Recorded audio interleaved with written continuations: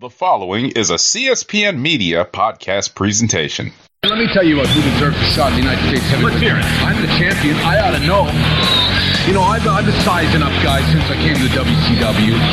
And I think the one guy that stands out the most, the guy that I think has earned a title shot, El Dandy, I think you're a heck of a wrestler. You're a great technician in the ring, and you're a jam-up guy.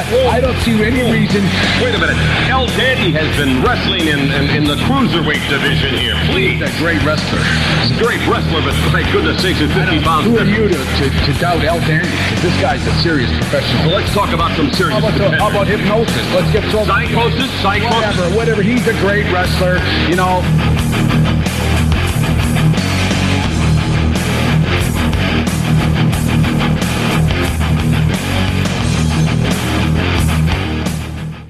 Hello, and welcome to the Rawcast. I'm your host, Don Delarente, and I'm joined by my co-host. It's none other than Mr. Mo to the _ Reese. What's going on, Mo? Don, what's up? You exhausted after this long weekend of wrestling? I mean, exhausted, upset, disappointed, angry. I mean, it's a lot that I could say that. Yeah, it definitely was a ringer of emotions as wrestling fans, especially black wrestling fans. We got put through, Friday night, SmackDown, Rampage, the return, Phil Brooks on Rampage. Everybody was just feeling that high. Took them all the way into SummerSlam. Still kind of feeling good about pro wrestling again. And then, the WWE did some things that made a lot of people question all of what they like and love about this particular genre of entertainment. And then we had Sunday NXT with the Pick Me Up to try to be the palate cleanser and get you ready for what we're about to talk about, Monday Night Raw. But we'd like to thank everybody for joining us here on the Rawcast. You can find us on the CSPN, on the web at cspn.us. You can also find us on iTunes, Stitcher Radio, Spotify, SoundCloud. All you have to do is search The WrestleCast - the CSPN. New episodes will pop up in your queue each and every week. So, Mo, I'm going to start the show off like we do every week with you, sir, and your Mo Meltzer news segment. Yeah, so let's get into some news. So, as Dawn so eloquently stated, AEW was definitely the talk of the wrestling world. I mean, it's been teased, it's been alluded to, it was speculated, it was, it's all but a signed deal, and everybody and their mama was talking about it.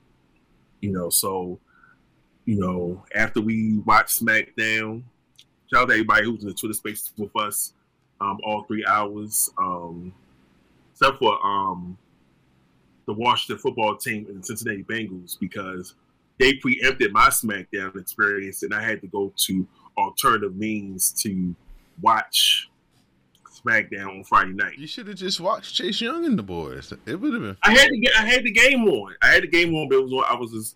Had the game on mute, and I was just like multitasking. Okay.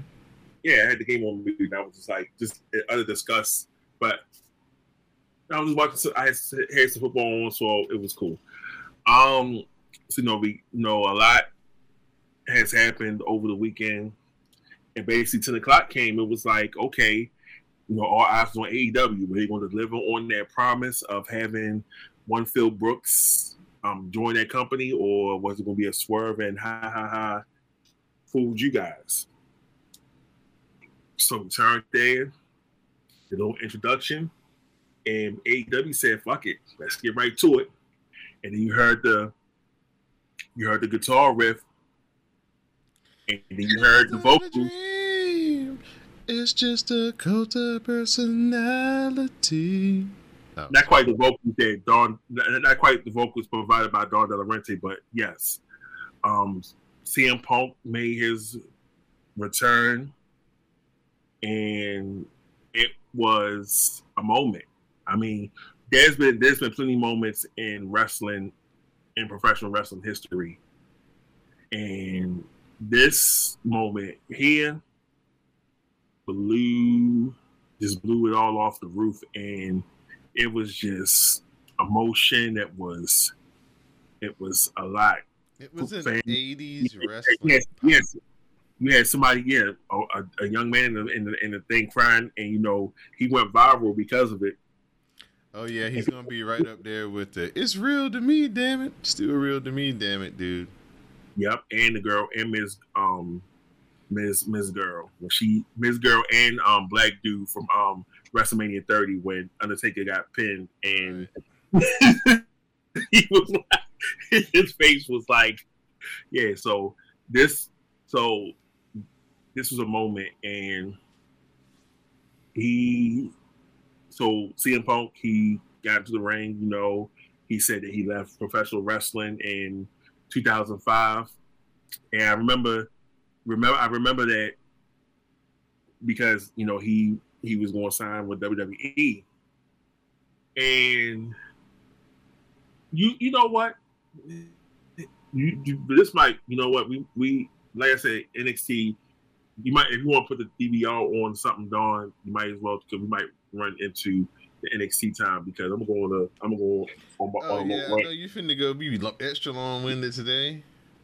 Oh, of course, because I'm really gonna go in about. Because you didn't want to come join us on the WrestleCast episode 301 out now on all podcast platforms. I was like, hey, I'm always on the record. I do episodes, so I say what the opportunity came for Jade, and she said she always brings it every week. So I was like, you know what? I'm going to let her cook and let her handle the WrestleCast duties, and let her run the show, and let her handle it, because she brings it every week.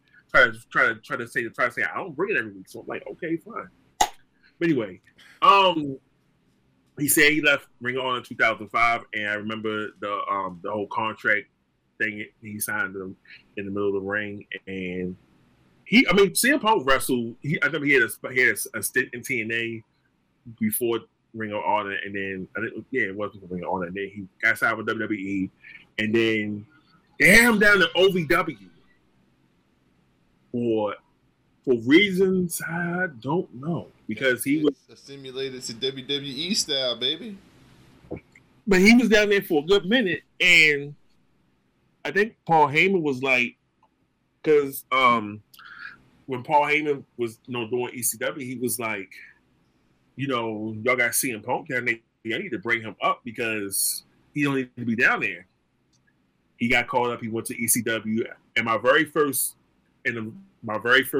the reason why I feel so synonymous with this, because my very first Raw show in Baltimore, I went to, I think it was a Survivor Series Go Home show, and this was the Survivor Series Go Home show where, hold up, let me pull up.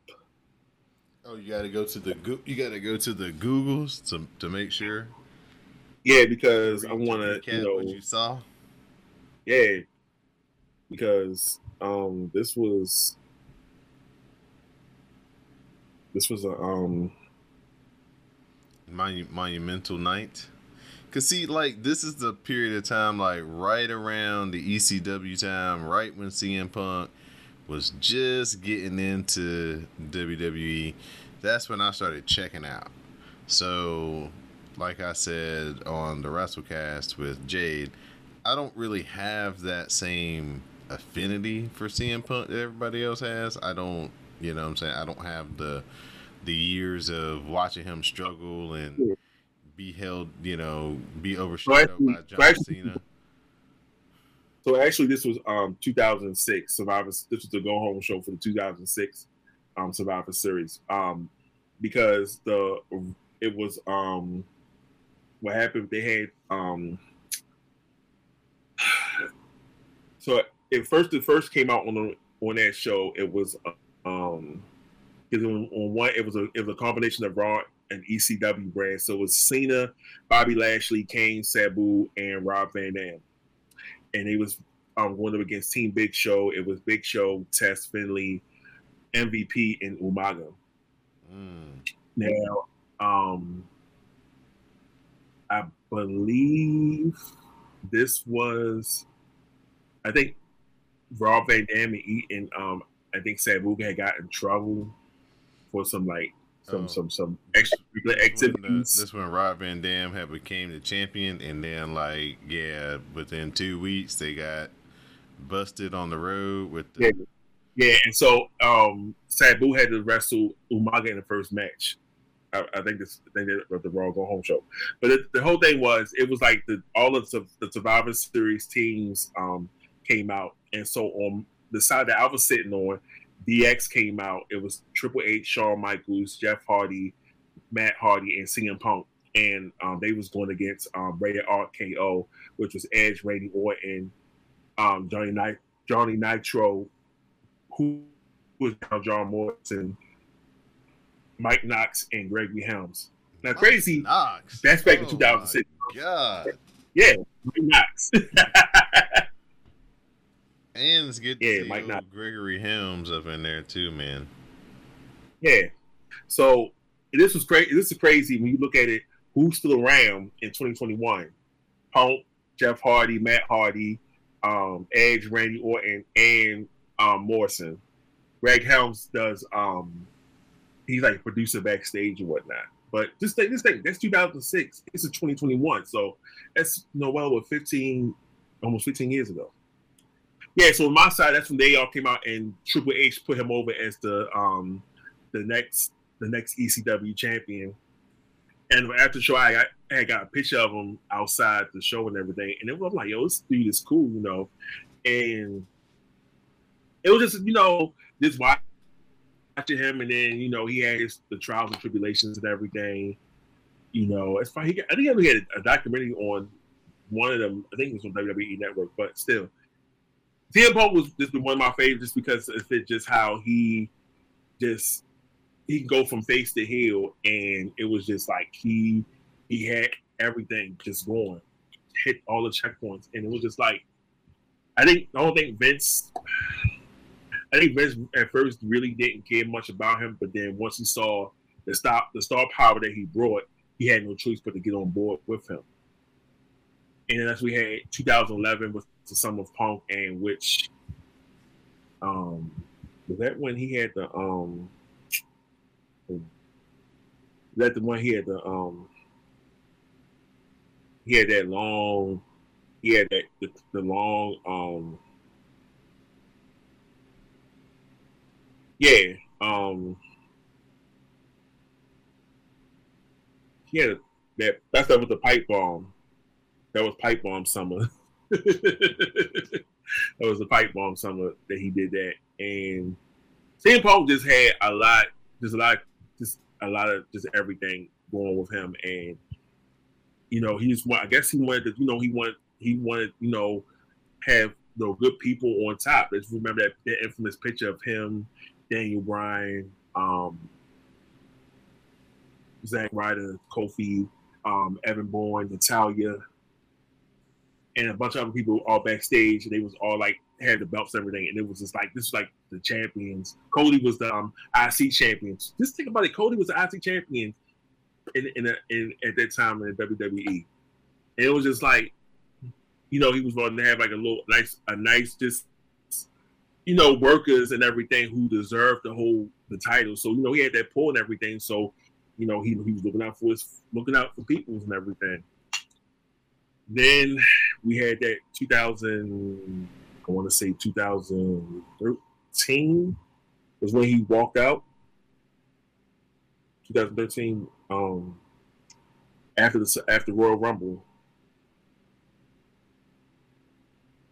and I remember he was saying he had the meeting with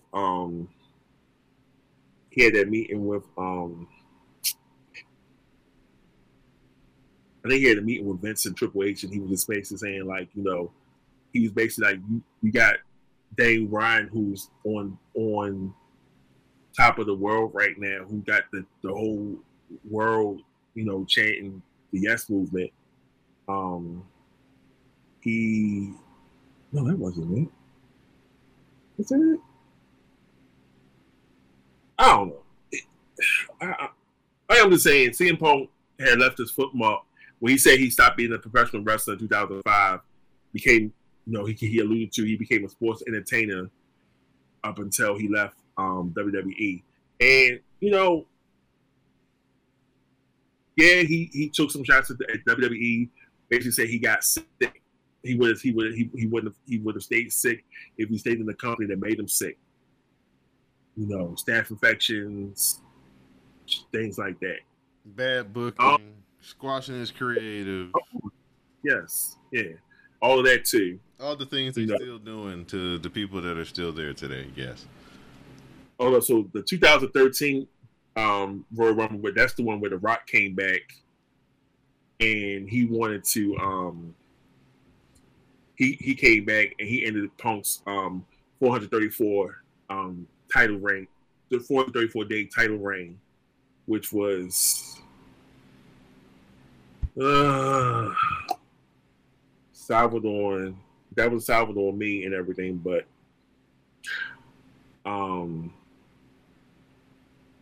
yeah.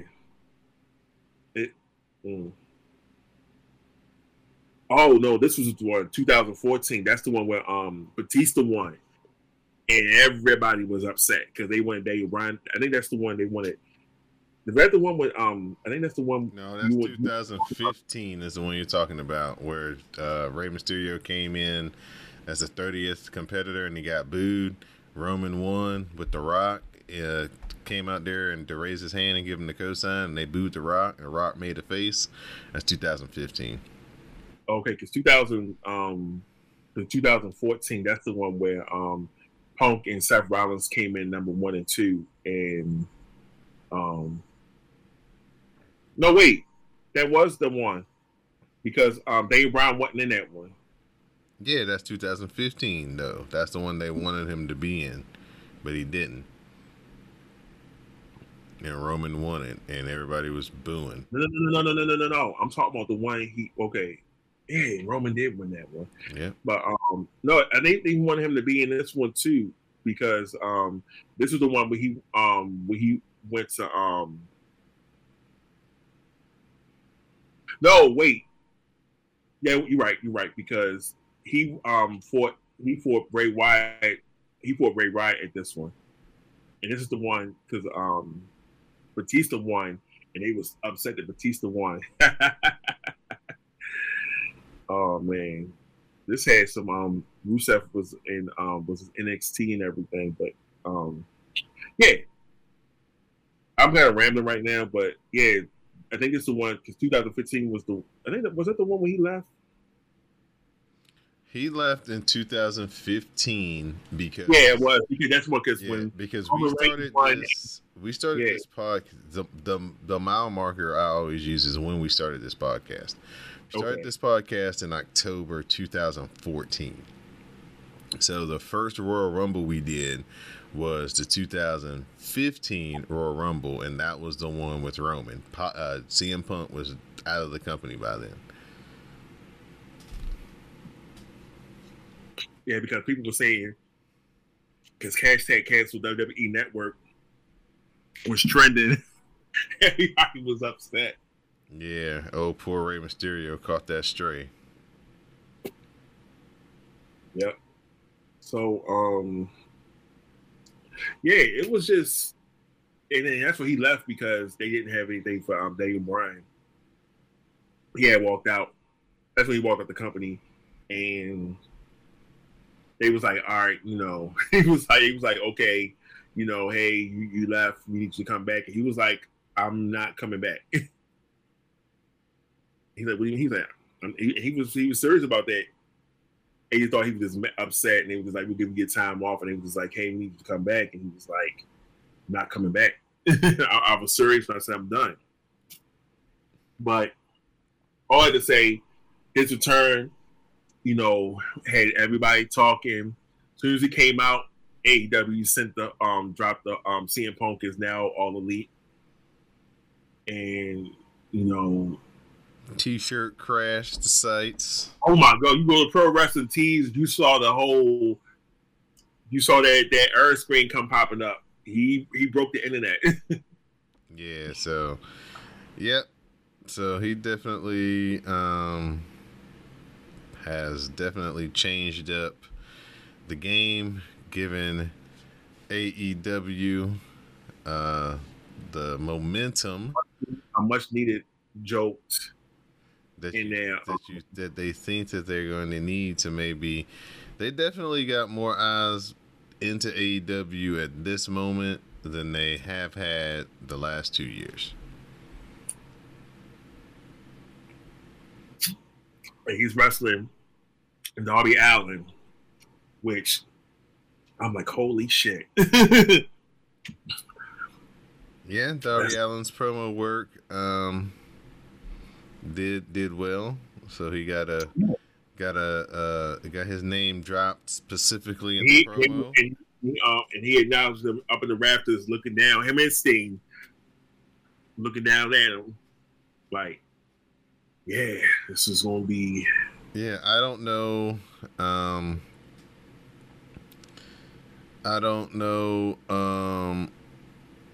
How they mic the crowd or whatever, but yeah, that because maybe it was an inside show versus an outside show, but yeah, that pop was large and loud. Even Guinness was like they said loudest wrestling pop ever. They said they wouldn't be able to monitor it, but you know. Nah, man, because like Tony Schiavone and them, they just did a thing where they did the Magnum TA. They're going through 86, so there's this clip of this match where Magnum TA ties it up at 3 matches apiece in the best of 7. But what happens is like the match gets restarted, and Magnum wins after the restart. And man, when he wins, when he hits the belly to belly, and that 3 count hits. The pop in that place is just ridiculous. Like, that's why I said it's the closest thing to something that you would hear in the 80s, where it's just like everybody in the building on their feet. I'm trying to figure out what Vince did not see in Leon Ruff, because I don't get it. I'm looking at him on Instagram, and Leon Ruff was showing from when Kevin Owens came to NXT, and he had said he was doing an interview and said Leon Ruff was something special. And I'm like, I don't see what Vince didn't see in him, because he definitely has the talent. Body, man, he ain't got much. He ain't working a lot physically. He's smaller. He's smaller than Adam Cole, and yeah, it's like we put the title around him. That the title just fell to his feet. Right. So, physical stature means a lot to Vince McMahon. Still, man, he still has a image of what he wants his wrestlers to look like and what wrestlers are supposed to look like, and that's the reason why places like AEW and ROH and GCW and all these other places exist, is for those guys who are 6 feet and shorter and weigh less than 200 pounds to have a place to showcase their array of talents. Let me go through some other things real quick. John Cena's done for WWE for now. His WrestleMania match was his last. That was the end of the Summer of Cena tour. Yeah. So that means that, even though this was a Raw show, in September when they have Monday Night Raw here in Raleigh, he won't be popping up in a dark match? No, they say he will be popping up in the dark. He's advertised for the Madison Square Garden show, but most likely he'll be in a dark match.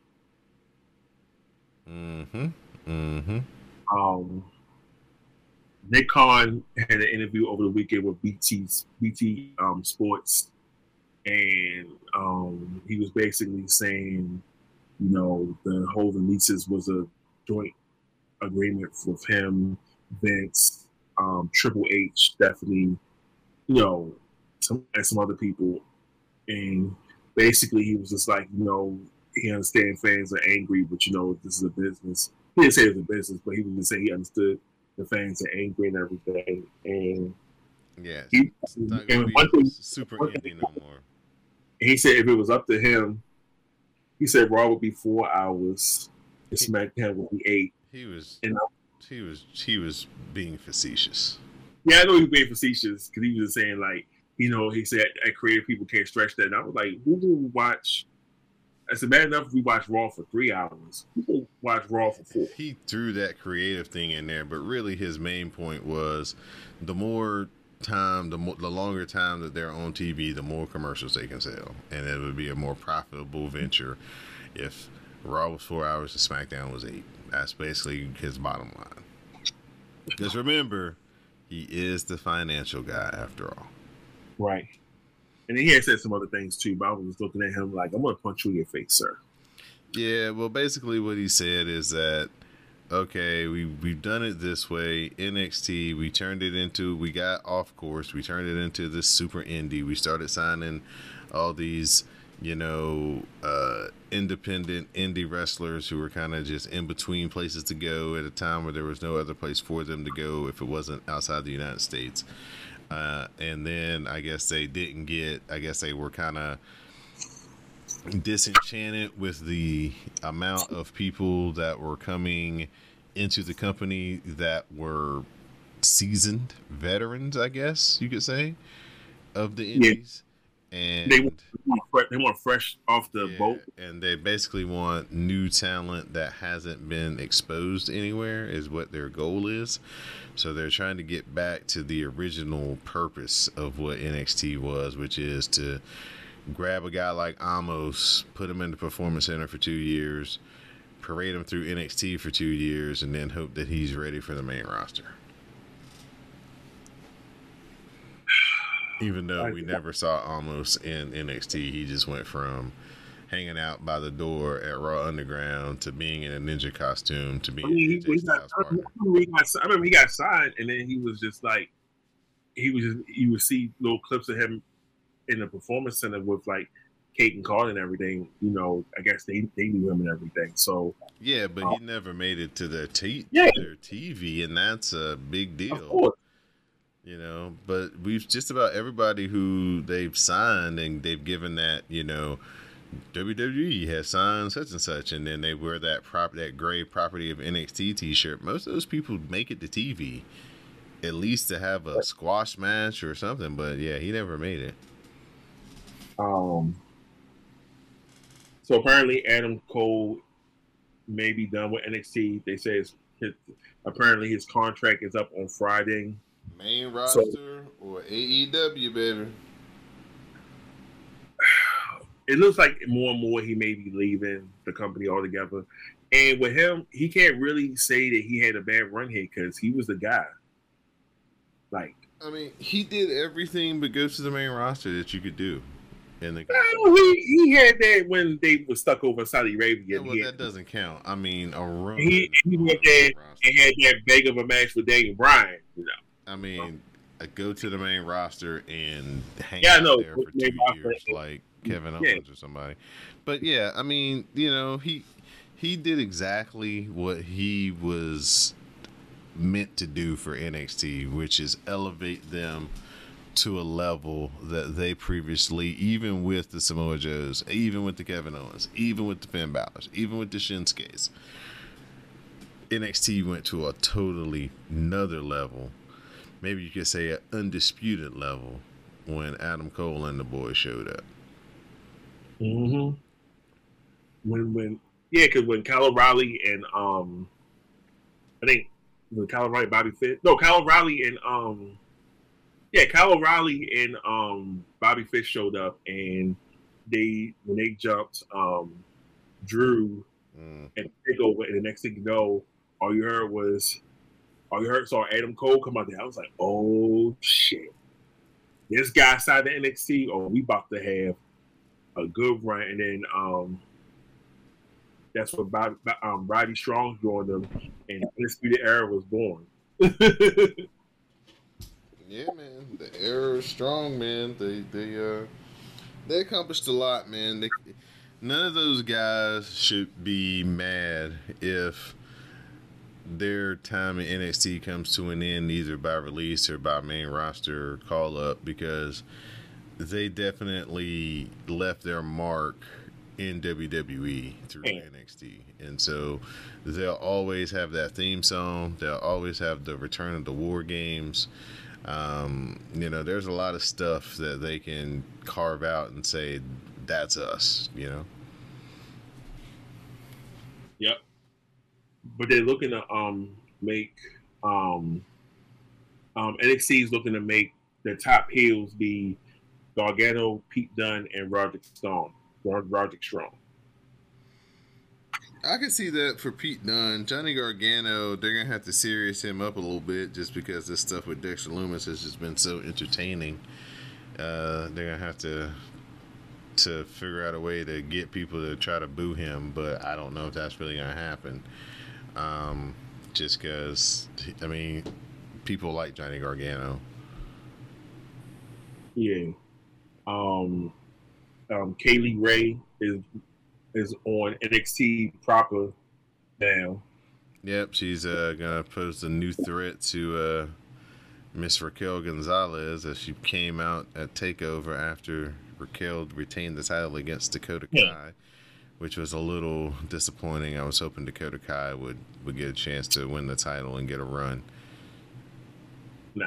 Just for her longevity and time that she's put in through NXT, it would have been nice to see her get rewarded.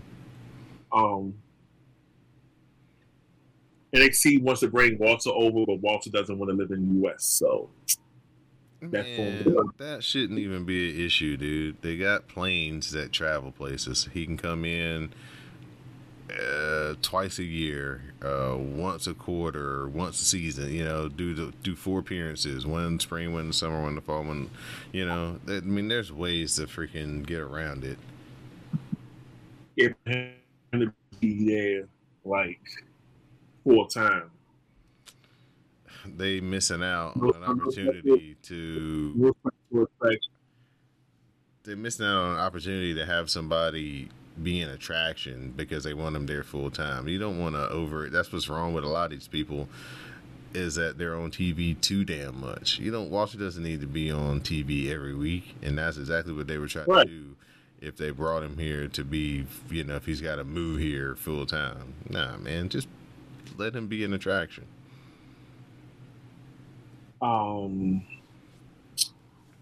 What else?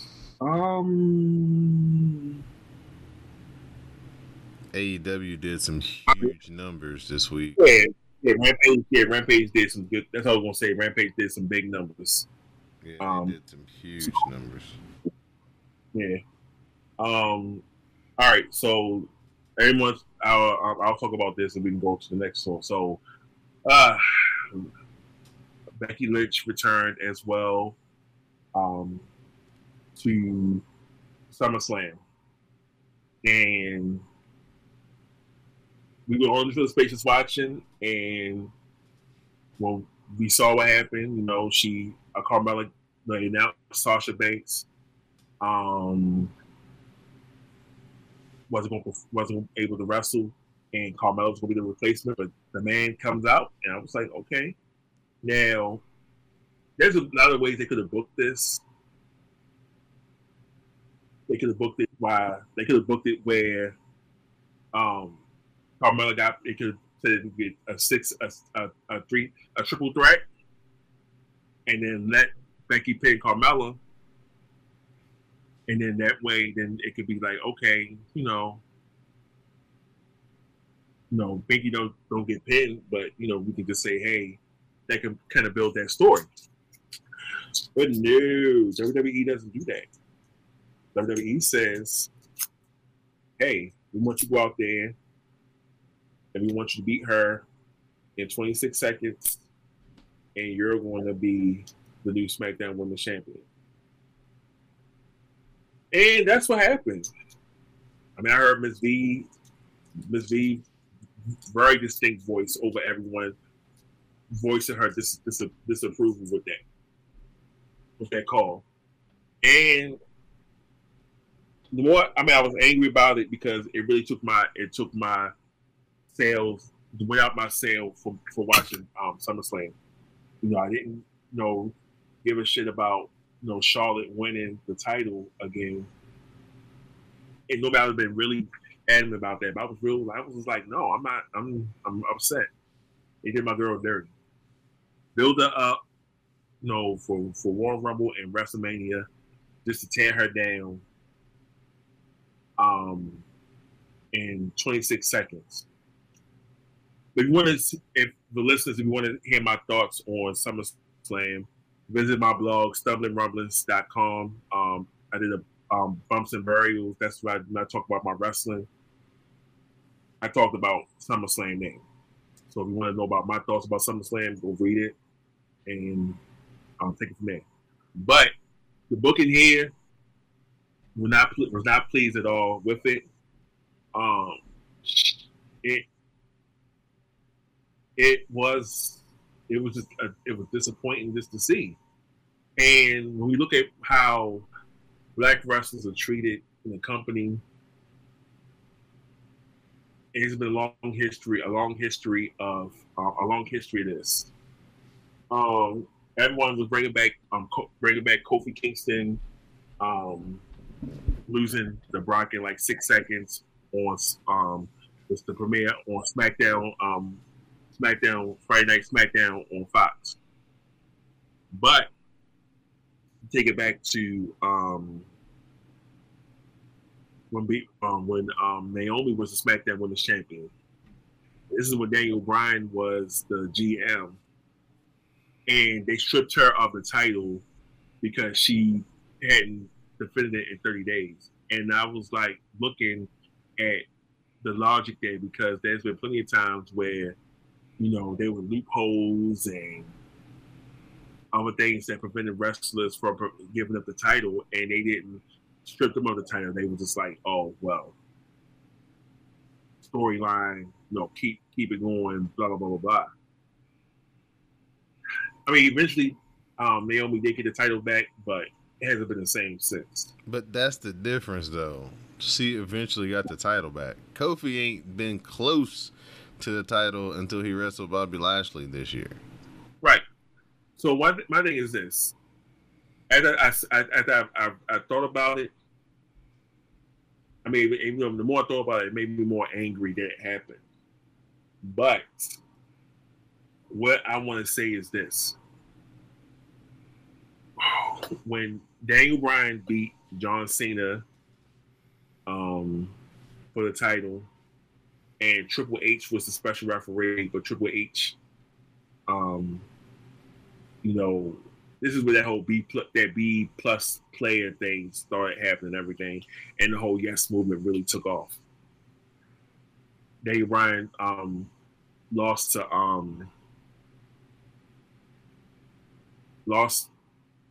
he beat Cena, and then that's when Triple H pedigreed him, and Randy Orton came out there. He had won the Money in the Bank briefcase that year and cashed in on him. I think it was an RKO, and he was the champion. Daniel Bryan went on a chase that the rest of that year to get the title back. But if you read his biography and if you listen to like other accounts, he wasn't supposed to be in that championship match. He was supposed to wrestle Sheamus at the next WrestleMania. He was penciled to wrestle Sheamus for like the 5th or 6th match. But the Yes movement took off, and Vince was forced to change his hand. So this means that we, as a collective, wrestling fans, Black Wrestling Twitter, we need to make our voices heard and get Bianca back the title, because she deserved. Now, if they do this and make her a white meat babyface, have her chasing Becky Lynch, and her Becky Lynch wrestles at WrestleMania for the title, and she wins it back from there, it'll all make sense in the booking standpoint. We want to build her up to be a very strong face. Now, a lot of people are saying, hey, Becky Lynch could have with the Raw could have approached Charlotte and said, "Hey, I never lost my Raw Women's Championship. I had to relinquish it because I was pregnant. I need you." She could have been wrestling Charlotte, but they didn't do that. So the thing I believe is that SmackDown is without a top heel. Bayley's injured, and Sasha has whatever is going on with her. They didn't like. I remember what you said on the WrestleCast episode that she may be with child. I don't know how true that is, but that could be what it is, because as you said, when have we seen Sasha needing to have backup at any point in time in her career? Even when she came up, she didn't. I mean, she had Naomi and Tamina had her back, but she didn't need. She was the type that didn't need nobody to back her up. She fought her own battles. So I think maybe that might be what's happening. What happened, but we'll have to wait and see, because she still wasn't clear. Like you said, she wasn't clear in none of the house shows, and it couldn't be COVID, because Becky wrestled the next night at a house show in Denver. They had a super show in Denver, and she wrestled Carmella and Zelina Vega in a 2-on-1 match. So my thing is, I think they needed a top heel on SmackDown. So Becky Lynch requested when she came back that she wanted to be a heel. So what do? I don't agree with that booking, but there's ways that they could have booked that. Let her have a match, and Becky come out there and says, "Hey, I'm gonna challenge you for that soon. Be careful, whatever. Watch your back or something like that. They could have booked that any kind of way, but they chose the cheap way of beating her in 26 seconds. And the way that Becky was looking outside the ring, and she was just like, okay. And she wanted to, the way I know she wanted to react, because you can see in her eyes, she wanted to react in the way that she really wanted to react. But you can't be a black woman and display emotion without them saying that you are overreacting, or she's she's being a poor sport and things like that. She can't be like, storyline wise, she can't be like how Sha'Carri Richardson is still, even though she came in ninth, she said y'all still can talk. She told y'all on NBC Sports, y'all still can talk shit. The word shit was dropped on NBC Sports. No delay, no nothing. She said shit on NBC Sports, even though she came in ninth, dead last, and she was just like, y'all still can talk shit. She still said she still gonna keep running. But what I'm saying is, Becky, she can't, storyline wise, she couldn't react the way she wanted to react.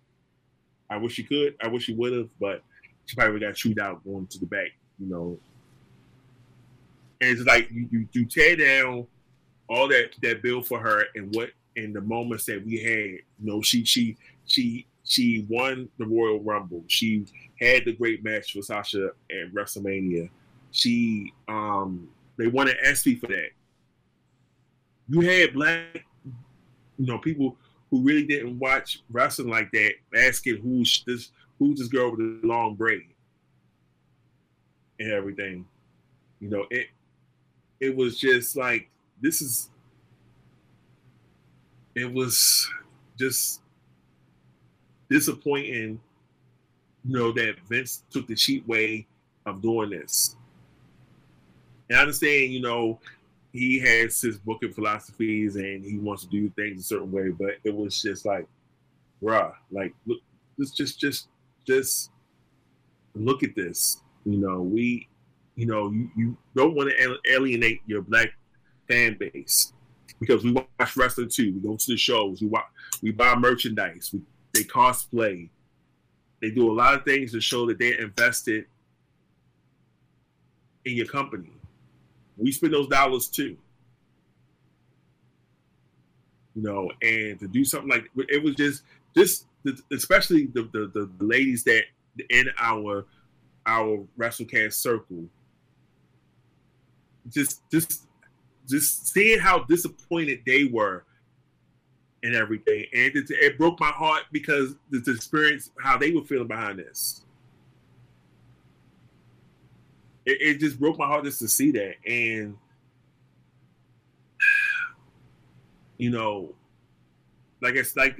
Vince may have a long-term game for this, and he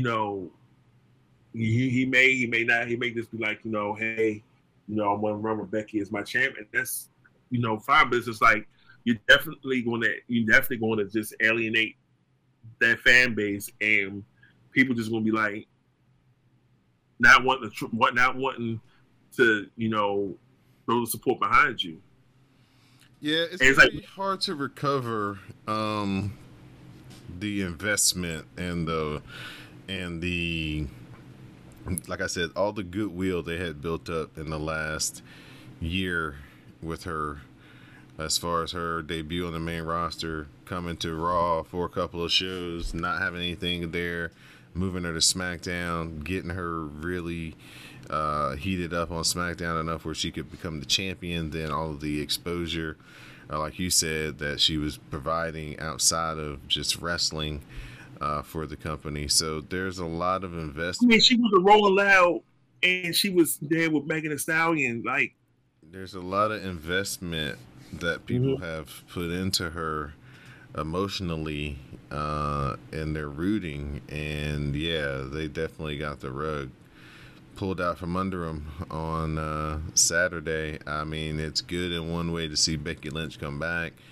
And not to take anything away from Becky, I'm a huge fan of Becky Lynch, but I just like how this booking went down. Yeah, and it was just the booking doesn't do either one of them any favors. Right. They were going for the oh my gosh moment. Let's have an oh my gosh moment. So they tried to double down on the oh my gosh moment. So instead of just letting Becky come out, be the oh my gosh moment. The merchandise team had 48 hours to get things ready for Becky to return because they had that short notice that she was coming back. Right, but so they already knew that Sasha wasn't going to be there. Right. Even though they kept promoting up until the match that Sasha was wrestling that tonight. It's all Sasha Banks' fault. She would have showed up to work. They would have had a real match, and Becky wouldn't have got well, you know who else I want to say who's been working hard this weekend?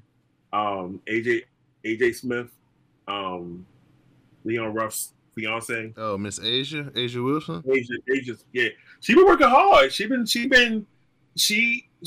working hard. I mean, she's ref in this Ridge Holland Timothy Thatcher match, but she been working hard because she was I think she did the first match on Takeover, and then she came out and ref again. She did did she do Cole and Kyle O'Reilly? I'm not sure about that. I know she did the first match. She did the ladies match. I'm not sure about that one. I think she did do the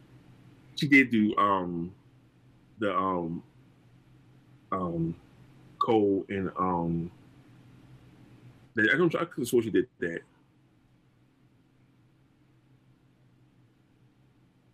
Yeah, they're saying now it's trending on Twitter saying we want Sasha. Wrestling fans share some love for Sasha Banks, who has been noticeably absent from a series of WWE live events for reasons that have not been made public, according to Bleacher Report. Mm-hmm.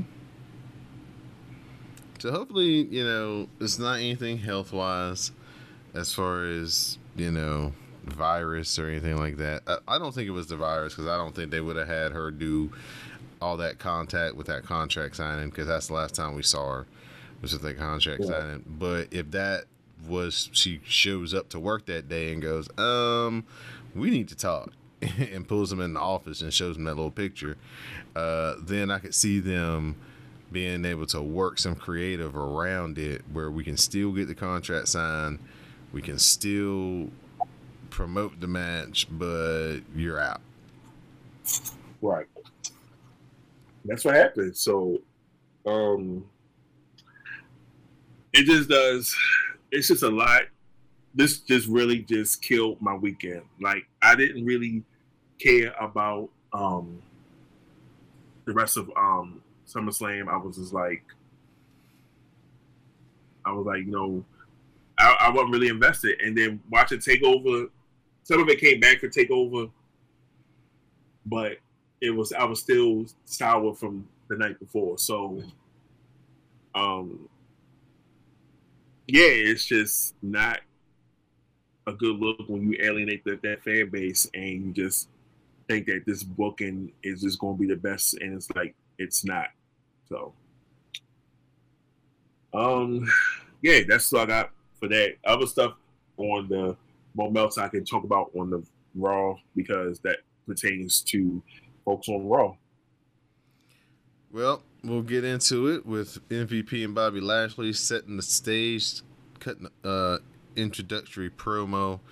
We see a recap of Goldberg versus Lashley from SummerSlam. MVP says he'd like to explain what happened on Sunday at SummerSlam. We all know about Goldberg's extraordinary history, but not so much about his recent unextraordinary history. What we didn't know was that his son would be at SummerSlam. Maybe he needed a good luck charm or something, but Goldberg did score a couple of 2 counts. Either way, Lashley beat up Goldberg and won by referee stoppage. MVP says Goldberg quit like a coward, and Lashley would have done that to anyone, including everyone here in San Diego. He starts pointing at people in the crowd. He was like, he would have folded your narrow ass up, narrow behind up. He called somebody a fat boy, giving me real Ernest Miller vibes.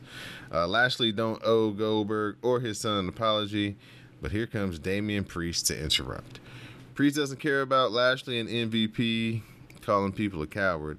Priest isn't jumping him from behind, and a challenge is on for tonight. Lashley seems interested, but MVP tries to talk him out of it. Priest suggests that Lashley is the coward for not saying yes, and the fight is on. A big boot sends Lashley to the outside, so MVP says that the match is on. Damian Priest versus Bobby Lashley. It's a non-title match as Lashley starts fast with the shoulders in the corner. A running shot to the face in the corner rocks Priest, but he makes the comeback, and here is Sheamus to jump Priest for the disqualification. After the match, the beatdown is on, but Drew McIntyre runs in for the big save and the brawl. Suplex puts Lashley onto the announcer's table, and we are about to have a Teddy Long special. Yep. Straight up tag team match player between Damian Priest and Drew McIntyre versus Bobby Lashley and Sheamus. Sheamus catches McIntyre on the top for a super white noise and a near fall. Priest comes back in to clean house with a variety of kicks, but Sheamus knees him in the face as Lashley walks out on Sheamus. McIntyre tags back in. Claymore to Sheamus. Match is over. Damian Priest and Drew McIntyre are your winners. So a couple months ago, Bobby Lashley was talking about who, like, up and comers who he wanted to face, and he had Damian Priest on his list. So we might just be getting that down the road.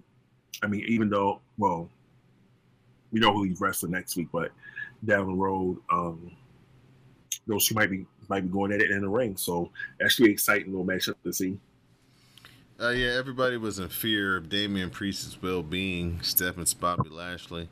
They did not like his choices. They were basically saying, "Hey, if he dies, he dies." But he accounted pretty well for himself.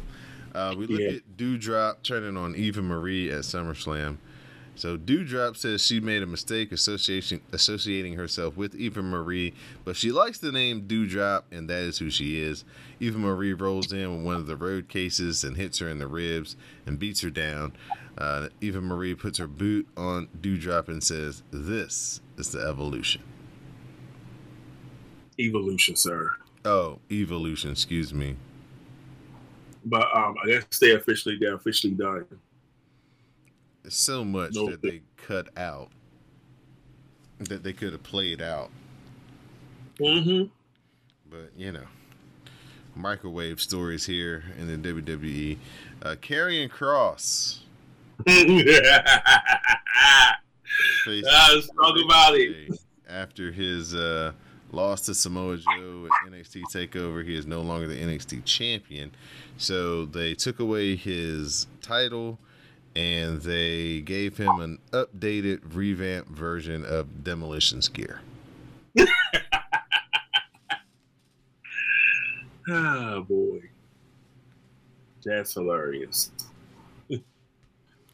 We wanted Scarlett. They gave us S&M in bondage. Okay. Yeah. I don't think they say Scarlett's not clear because she wasn't even at TakeOver. So I don't think she's. I think they're separating them to see if he can sink or swim on his own. They are afraid of Sable 2.0. Yeah, that's what they were saying. They were saying that in the hashtag. But either way, it's going to happen. Anyway, but so that was supposed to be his new look going forward. Because they say he's supposed to be, they're saying that everyone should be marketable, and that's from everything, gear and everything too. And I'm like, well, I still got my Wyatt family mask, so I guess that's what be about. That's where, as a talent, you just have to, even if you're new here, you just have to be able to have the balls to tell Vince no. No. Yeah, so you said that. Or you come out looking like he did. And it's just, I mean, he already was like dying on the vine, but this is going to speed it up. I remember one of the old Raw versus SmackDown video games. It's a storyline where your creative wrestler wants to get signed to WWE. So Vince is putting you through the creative and everything and say you have to dress like this. So it's this ugly ass. Oh shit! Who's the one that got injured in the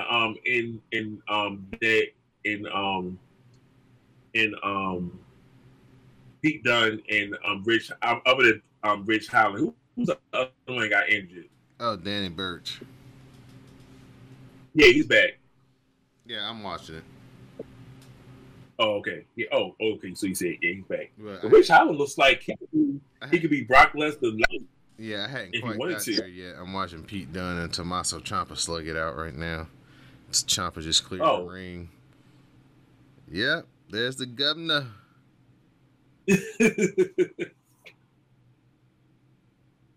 They got a nice little stable here. If this is the 4, they do. This could be. Damn, so if this Undisputed Era is done, if you need a heel faction, you got these 4. Damn, he just did the neck twist to Ciampa. Oh shit. Yeah. See, drop that man. You might have your next big 4 right here. Yeah, but who's gonna help Timothy Thatcher and Tommaso Ciampa though? I don't know. Hopefully we'll be done by the time this breakout tournament final, because that's gonna be a banger. Man, Timothy Thatcher goes hard, man. That's one reason why I like his character, because he's just like he's just real tough, and he will fight you at the drop of a dime. Which is how he broke Reggie's arm. And, couple years. Well, it's like a year ago when Reggie was down in developmental. So Right. yeah, but back to Karrion Kross, he got the win. Doomsday Saito, cross jacket choke, quick win over Ricochet. Ricochet jobber to the non-stars. You said non-stars. I was like, darn stupid. Man, but yeah, this is a new look, so we gotta get them jokes off. yeah. Backstage at SummerSlam, Big E and Logan Paul interrupted a Baron Corbin interview. Paul suggested that Baron Corbin was an asshole. Shout out to Baron Corbin for winning $100 in the casinos while they were out in Vegas. So apparently, it comes the twist in that story. The twist is coming in that story. Sheamus and Bobby Lashley argue in the back and have to be separated. It's time for Moist TV. John Morrison brings out Logan Paul, who tries to keep the crowd from killing him because they were booing the shit. Yeah, so Logan Paul was supposed to be the face here, and I'm like, no, they were booing the hell out of him. Miz tried to turn it as best as he could, and no. Morrison asked what's next for the Paul brothers, but here is the Miz. He says he knows that he's Logan Paul's favorite star, but Paul says he's more of a New Day fan. Logan Paul talks about getting to put Floyd Mayweather on his highlight reel, and this weekend he's going to his brother. He's going to put in his brother, boxing MMA star Tyron Woodley. So Miz isn't impressed and asks what round Logan Paul's brother is getting knocked out in. Miz is like, the bettors want to know. Logan Paul says his brother is doing the knocking out and threatens to knock Miz out. Morrison has to separate them and says the Miz always makes everything about himself. Miz then goes on a rant about how this is a spinoff of Miz TV. Logan Paul leaves while the two of them argue. The argument is on, with Morrison accusing Miz of faking his knee injury. Then Xavier Woods high-fives Logan Paul on the stage, and it's time for Miz versus Xavier Woods.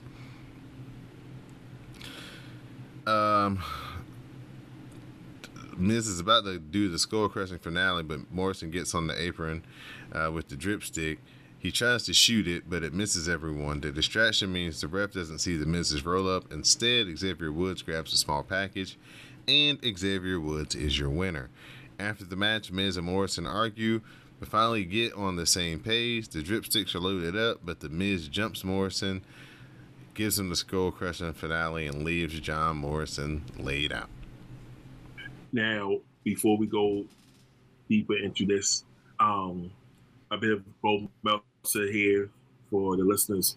Apparently, Kofi Kingston is not cleared. Not cleared for action. What's the injury? Didn't say. Didn't disclose the injury. He's not cleared for action. I mean, we saw him backstage last week. They was chilling at t-shirts and everything, their new shirts and everything, but he hasn't been cleared to wrestle. Well, hopefully he's okay as well. Right, he was at SummerSlam over the weekend with the whole. He was supposed to be in that skit over the weekend with Xavier Woods and Morrison and Miz with the pure water thing. Yeah, so the money grab. So we see Charlotte regain the Raw Women's title at SummerSlam. Then Nikki Ash came up to Rhea Ripley to ask if they could be tag team partners tonight. Rhea Ripley is in. Earlier in the day, we see Reggie. It's the summertime, so in the summertime, ice cream truck.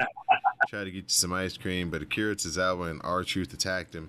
Reggie jumped into a tree. He jumped out of the tree, landed on top of the ice cream truck. Then Reggie jumped into the ice cream truck, took off, and got away. I wonder if that ice cream truck had WWE ice cream bars. It definitely didn't have the CM Punk ice cream bars. No, they didn't. He had already had those. He had those for Rampage, and he put the bill for that too. I wonder how much that bill was. I'm pretty sure he bought in bulk. It's a company that he owns, so or is loosely affiliated with. So I'm pretty sure there was some type of cash break incentives to go down. It's not as much as you think. When you buy a lot of something, like that, people tend to give it to you at a cheaper price. Yeah, so yeah, but those ice cream balls back in the day were delicious. And I remember when CM Punk was like trying to get them to come back. And he said, where's the ice cream balls? I was like, CM Punk knows what we really like. We really enjoy. I'm like, damn, I want my ice cream balls too, but they were good. Riddle comes. But yeah, oh, go ahead. No, I'm just saying Reggie just doing Reggie things with this 24/7 title. Yeah, man. Flippy Skippy out here. Thwarting danger. Riddle comes up to Randy Orton and says he understands Orton not being a hugger. He knows Orton is going to love their celebration tonight, but Orton says he isn't quite into it. Just doing one favor, don't do anything stupid. Riddle's like, would I do something stupid? And Randy has that look like, of course you would. Earlier in the day, Mansoor asked Mustafa Ali to not interfere no matter what. Ali seemed cool with it, but didn't seem to think Mansoor was making the right move. So that brings us to Jinder Mahal versus Mansoor. The super kick rocks Mansoor and Ali stays unpleased. Mahal is so annoyed that he unloads in the corner for the disqualification. Post-match, the beatdown is on and Ali only gets in after the villains leave. Are you going to get an index shirt? Would I get an index shirt? Yeah. Possibly. I'm definitely thinking it's going to be on my list of next shirts to get. I think I want the Samoa Joe Provoke Me shirt before I get the index shirt, though. The one he had on Sunday. I'll probably get you one, too. Yeah, that was pretty hot.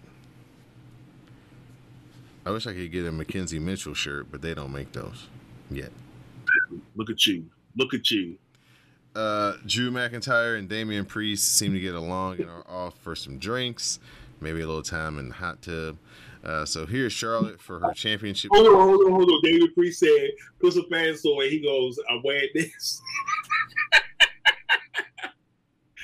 Damian Priest told him to put some pants on. He tried to say it all matter-of-factly, but oh, hey, your girl's out here. Well, my girl and your girl out here.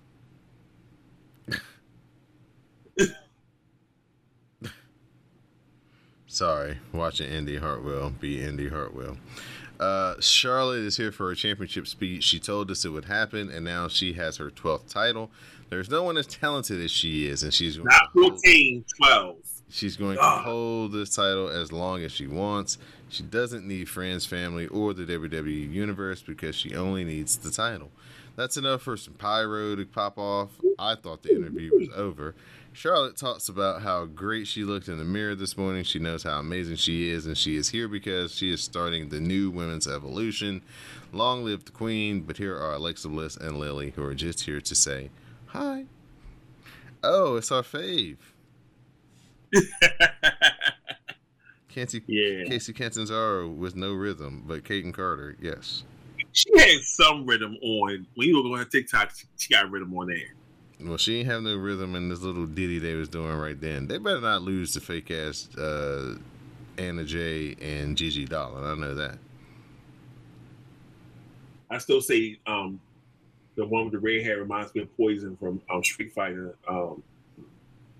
Priscilla Kelly? Yeah, she reminds me of Poison from Street Fighter. Yeah, I'll be switching in between calling her Priscilla Kelly and Gigi Dolan as long as she's on this ride. Why does it kind of look like the female version of Fandango, though? Sir. Nia Jax and Shayna Baszler, they're arguing again, this time over Nia Jax teaming with Charlotte last week. Elias walks away from his grave. This time he's wearing a hat. So now we come to Nikki Ash and Rhea Ripley versus Shayna Baszler and Nia Jax. The hot tag brings Rhea Ripley in and she cleans house, including the missile dropkick. Everything breaks down and Nikki flips, does a dive onto Nia, leaving the Riptide to finish Shayna Baszler. They really need to stop pinning Shayna Baszler, take her off TV for about 2 months, and bring her back. Yes, I'm tired. I'm like, hold up, how? Oh, okay, mamas, I see. How did she go from being super freaking dominant in NXT? I already know the answer to this, but I'm still just confused. She was super freaking dominant in NXT, I mean, she's the one who outshined everybody else in the 4 horsewomen. Well, the Ronda Rousey version. She was the one, she outshined them, and just did what she had to do. And she comes to the main roster and she's not as dominant as she was before. The only time I saw her be dominant was when she jumped. She came out the crowd on that SmackDown episode where they were when the Saudi Arabia incident happened and she was kicking ass and everything. So they not let her be dominant, and I'm just like they got her doing, dumb shit. Being, getting pinned. I'm like, why is she not as dominant as she was before on SmackDown? What is it? Don't tell me Vince don't see it in her for her either.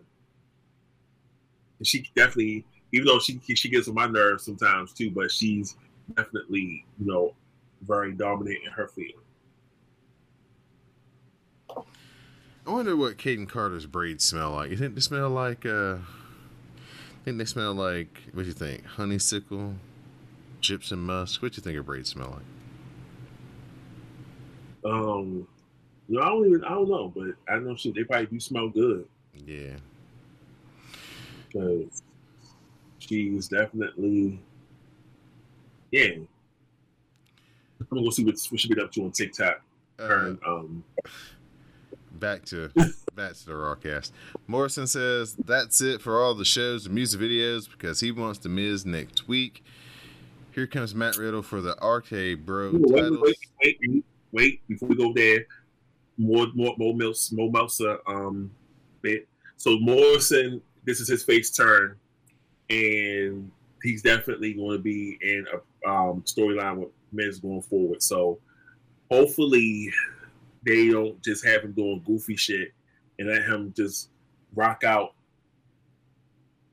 They're not gonna give it Johnny Mundo, but give us Johnny Morrison, who's definitely, who's far beyond just being mid-card status. I want him to be challenging for some titles and whatnot. Speaking of titles, it's time for the new tag team champions to celebrate their win. So they have balloons and a red mat on the ring. Randy Orton comes out looking rather annoyed. After a bunch of pyro and a special introduction as champions, Riddle has a present for Orton, his own scooter, complete with his name and tassels. So here comes AJ and Amos, with AJ calling this stupid and promising to beat Riddle right here, right now. Riddle admits that he lost last week, but that was before he had Orton in his corner. Riddle promises to win with the 3 most dangerous letters in wrestling. RK Bro. Orton. That's 5 letters. Orton looking super annoyed. So Riddle versus AJ Styles. Riddle goes up, but an almost distraction breaks things up as Orton goes after Amos, earning himself a toss to the barricade. A burning hammer gives AJ a 2 count as Orton unloads on Amos with the scooter. The distraction let Riddle hit a jumping knee and the Bro Derek for the pin. After the match, RK Bro they pose, and AJ catches a RKO at the end of the night. Hey, all right. Casey Catanzaro and them won. I didn't see. Did they do that blockbuster finisher they do? They didn't. They didn't. Well, we probably did. I know she had the pin. Yeah. But basically, they definitely want to smoke with hey, girl. Almost creep cast moment. Sorry about that. Samantha Irvin? Is that who it was? Or are you watching the highlights? No, I was watching you'll see why I had the reaction I just had. You'll see it when it comes up. But so this match, I like the fact that Riddle actually got to hit his finisher on AJ, and took it there. So they talking a lot of real. Okay, Caden. You see it? No, but it was on. I think they was on. I want to say either TikTok or Instagram. or it might have been Twitter, but they said that they want to face EO. They said they saw it was like, we want to be the next takeover. And they said the women's tag team titles hasn't been defended, so they want to see EO and old girl Zoe Stark. Zoe Stark. They only ready for half them problems. They ain't ready for EO.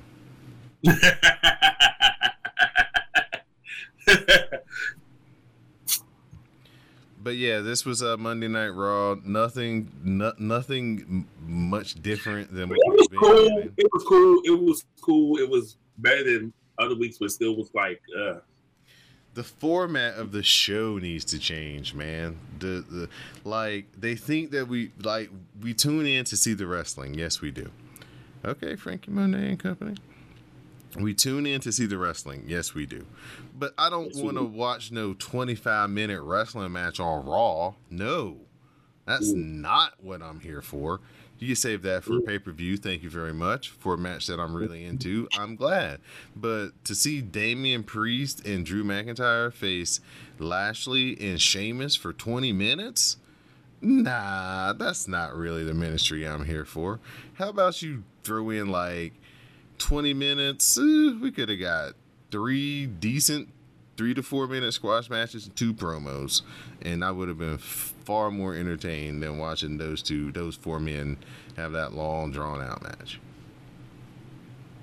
Ooh, I'm looking at, remember the Dragunov and Walter match? Those two, sheesh. The way he looked after that match was over, Walter made him work. Walter made him work for that victory. He said, "You may gonna get this title, but you ain't gonna come. You ain't gonna be no pretty picture when they see you afterwards." Yeah, a lot of people are saying that's their match of the year. They probably haven't watched as much wrestling as I have. That match was really good, but I don't know if it's on the list, but I don't know if it's the. You said it wasn't. You wasn't calling that match of the year. I don't know if it's the match of the year, but it definitely makes the list, though. No, like, what match of the year? I don't know, but I'll let y'all cook. Yeah, hard hitting affair for sure. Definitely had the feel of an old school takeover match. You know what I'm saying? One of those ones where it's like a 4.5 star classic, which is what it was. So take nothing away from those two. They definitely tied up the weekend very nicely with that match. Samoa Joe beating Karrion Kross, they gave everybody what they wanted. We wanted to see Karrion Kross choked out, but he took the muscle buster, so I guess that's a good muscle buster was bang. We was like, okay, yeah. We wanted to see him. We wanted to see him choke. We want to see his eyes shut. Yeah, they didn't totally bury him on his way out, so that was a good little touch that they hit us with the muscle buster. We hadn't seen that in quite a while, so it was good to see that broke back out. Raquel Gonzalez retained over Dakota Kai, and Adam Cole, baby, lost a 2 out of 3 falls match against Kyle O'Reilly. Against a handcuffed, one-armed Kyle O'Reilly at that. So that was TakeOver, and all the results there headed towards the new NXT, which I guess will debut in a couple of weeks. Their new edict going forward. So we'll just have to wait and see what they bring us. If there's anybody who can adapt and overcome, it's Triple H, Shawn Michaels, and the Road Dogg. They've had to do it a lot this year, and they've still been able to produce high quality TV at a very, very, very good level. So this little new direction shouldn't. It's still be funny if the NXT brand is still more popular than Raw or SmackDown. Well, Raw for sure. Neck and neck with SmackDown, but more popular than Raw. Right. Monday Night Raw is clearly the 4th show in the rankings that we watch. It goes SmackDown, NXT, AEW, and then Raw. Now I don't even watch AEW like that, and I still watch AEW. You're gonna start watching AEW like that though, because I think AEW is about to pick up this momentum. Listen. If you know certain names show up, we already got one name in there. If other names show up, might be turning that dial. That dial might be getting turned. Yeah, they're definitely picking up steam, man. They're starting to roll downhill now. If they could just clear up their issues with the women's division and promoting and featuring black wrestlers, then yeah, they would have everything pretty much buttoned up. You can't be giving. I understand Jade Cargill was going to win that match, but I'm sure they probably was originally scheduled like 10 minutes, and then they probably say, "Hey." Nah, it's more effective for what happened, because you got to understand that Kiera Hogan, we got time for her. We can, put her in the back burner. We got time. Jade Cargill is right here, right now. Like, they need to do everything they can to get her up and going at a high level. So her just dominating chicks the way that she looks, that should be the move. I mean, they should book her almost like Goldberg. Like, if she wrestles more than 5 minutes, it's like, what's going on with Jade? She's having a hard match. But that's just the way I would do it. But at this time, I'm going to turn it over to you, sir, for your shout-outs and thank yous, so we can get to the second half of this NXT. I know the people are probably screaming about the Twitter Spaces not being up right now. Shout out Dawn for the other week. Shout out to you, sir, because we come here every week, we do the show, and we make the best of it. Shout out to Jay for holding down the WrestleCast 301 episode, the DMV episode, the Maryland part of the DMV episode. Shout out to Simi for being Simi. Shout out to Anwar Starwin. Shout out to Cherry's Boy, Cast Strong Style. Shout out to everybody who be up in there with us in the Twitter Spaces. They're like the extended family. We do the podcast here, but we have our little talking segment where we talk on there with you guys. So, great to be on the every week talking wrestling with y'all, getting y'all commentary with color as the tagline goes. And shout out to everybody who on the hashtag with us.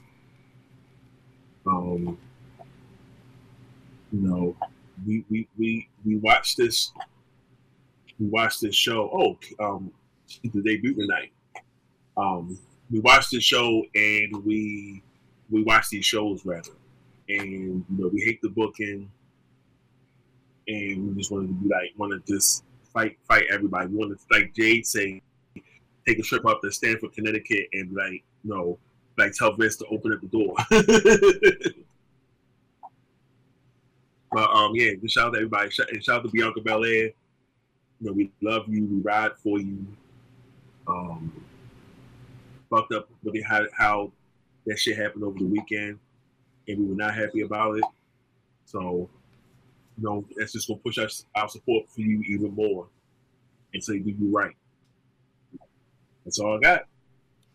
Thank you to Mr. Mo, to the _Reach, for joining me once again here on the Rawcast. As he said, thanks to everybody here that is part of the CSPN network who helps me review all of this wrestling that takes place each and every week. We're coming off a very busy weekend, so thank you to Miss Simi, Miss Jade to the Max, Mr. Anwar Starwin for jumping in and helping me review a whole bunch of wrestling from Japan to NXT to AEW. Check out the Patreon page, patreon.com/CSPN Media. That's where you can hear me and Miss Simi review AEW Dynamite each and every week. You can also hear pre and post conversations that we have before the recording. So this week you get Mo to the _Reese and myself talking about the way wrestling should be versus the way it is, and then you get to hear me and Mr. Anwar Starwin talk about what he's liking about AEW right now and why that's gaining a lot of his interest and attention. So a lot of good stuff over there on the Dark Match on the Patreon page. So please check that out. Support the podcast. Go to cspn.us, click on the tab that says keep our podcast free. Do some shopping with any of our sponsors to help keep the show free on the network each and every week. Shout out to all the Wrestle Bays and members of the Globe. We greatly appreciate y'all supporting us and sharing your commentary with color. Thank you to everybody who shows up in the Twitter spaces each and every week. Everybody who has started listening to the podcast because they found the Twitter spaces. We definitely appreciate you. And we definitely love providing this commentary with color for the Black wrestling fans. So for my co-host, Mr. Mo to the _ Reese, I'm your host, Don Delarente, and this has been the Rawcast. Please stay tuned for the parting promo.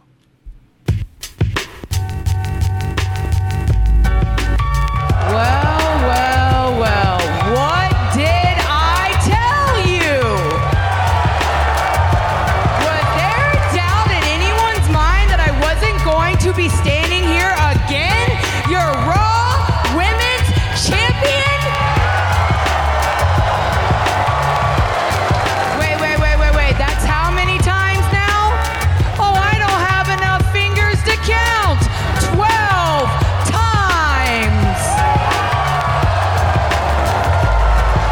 One time Divas Champion, 5 times SmackDown Women's Champion, and now your 6-time Raw Women's Champion.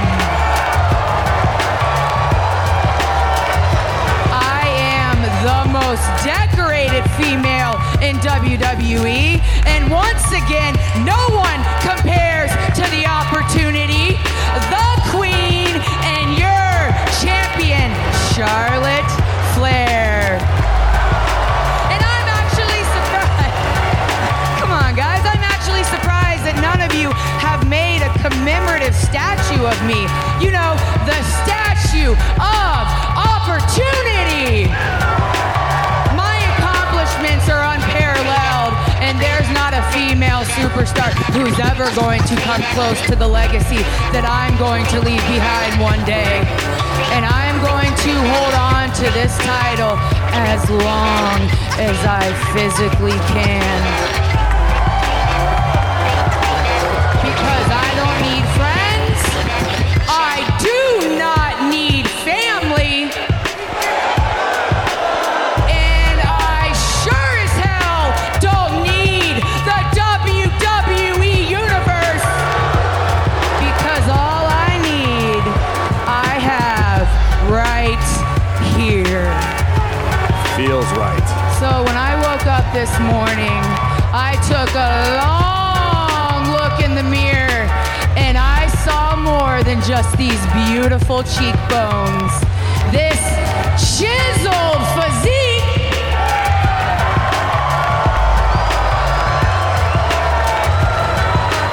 And this glowing talent that only God could have given me. I saw your Raw Women's Champion. And tonight, I wanted to give all of you the opportunity to watch me walk around in this little outfit and this title instead of that pint-sized pretender who had her grubby hands all over this title for about a month. You shut up, because I am here to restore order. And it's time a real woman held this title and made everyone remember what it was like to watch and be proud of watching Monday Night Raw. I'm not messing around anymore. I hope every single female in that locker room is listening. I hope the WWE Universe is listening. I started the first ever Women's Evolution. And tonight,